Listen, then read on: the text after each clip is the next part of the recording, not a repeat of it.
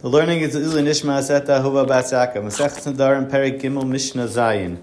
Hanoider meiroy echama. If someone makes a neder that he's not going to have enough from those that see the sun, aser af besumin. He's aser even from blind people.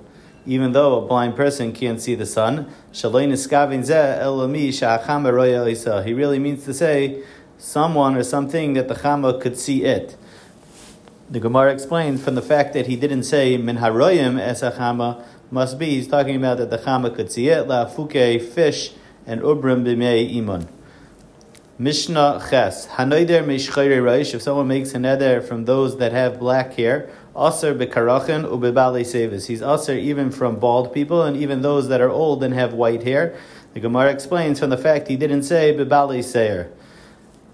Shchayre Reish would include even Karachin and Bali Seves.